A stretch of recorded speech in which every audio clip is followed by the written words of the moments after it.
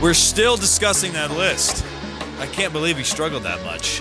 There weren't any crazy. Walking Horse is the one that would have eluded us, but. Well, in Francisco, number 1 was a little bit surprising, but then it's not surprising when you consider he was on 3 losing teams, so the safety is the one racking up all the tackles. Right. Good point.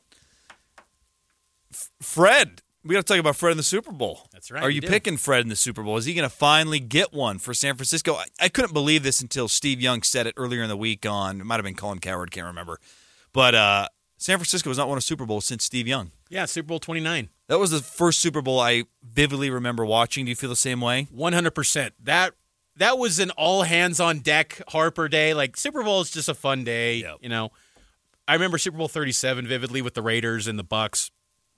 But Super Bowl 29, that could not have been a good day for you. The Raiders and the Bucs. Tampa Bay blew their doors off. It was not. But Super Bowl 29 was just cool because Steve Young, like a BYU man winning a Super Bowl, how awesome Setting was that? a record. Get the monkey off my back. That was cool. But, yeah, they've had opportunities. You know, they had that year with, I believe it was Colin Kaepernick. They got to the Super Bowl against Baltimore, the Harbaugh Bowl. Yes, and I think the power went out in that game. It did. And they've had Dennis Pitta. Yes, they've had good teams, but just couldn't get over the hump. I'm picking the Niners in this one, not for any Nate Slack hatred of Swift and Travis Kelce. Join me. No, I'm okay with them. I think it's a great couple. I did feel bad though for Travis Kelce this week. He's getting showered with questions at Super Bowl Media Week. Hey, you gonna pop the question? You get like. Really? Are we that shallow in the media? Yes. No wonder no one trusts us anymore. We're asking this man, hey, you going to pop the question? Like, I would be so ticked. Like, I'm done. Imagine if he answered, yep, that's the plan. I'm revealing it in front of everyone. It'd be our show the next 3 hours. Like, that's all we'd be talking about. Travis Kelce's going to get married to Taylor Swift. That's all we talk about. I am rooting for San Francisco, 100%. I love the Brock Purdy story. Yeah. Obviously, the Fred Warner angle. It's fantastic. My in-laws are from the Bay. I've been to a game at Levi Stadium. It's a cool place. Kansas City's going to win, though. They're playing the best football right now. They've got the best quarterback by a mile. They got the best coach, Andy Reid. I don't see how Kansas City loses this game. Nate, who are you picking?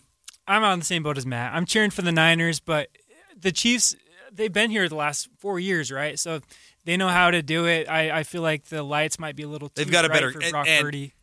Let Mr. Special Teams guy here tell you the kicking situation is night and day. Kansas City has the best kicker in the league. San Francisco cut their kicker to draft this rookie out of Michigan. He's been up and down. He's lost them games. That's a big decisive edge for Kansas City, too. I'm also very excited for the halftime Usher. I think that's going to be really good. Oh, I can't wait. I love Usher, man. Matt's disgusted right now. Hey, it's like with the Big 12 halftime show with Nelly. He's got a few nice tracks off his new album that just dropped. Gotta let it burn, man. That's so old. I'm over that. Gosh. OMG. So, jeez, Usher's good, man. You gonna let your kids watch that? Absolutely.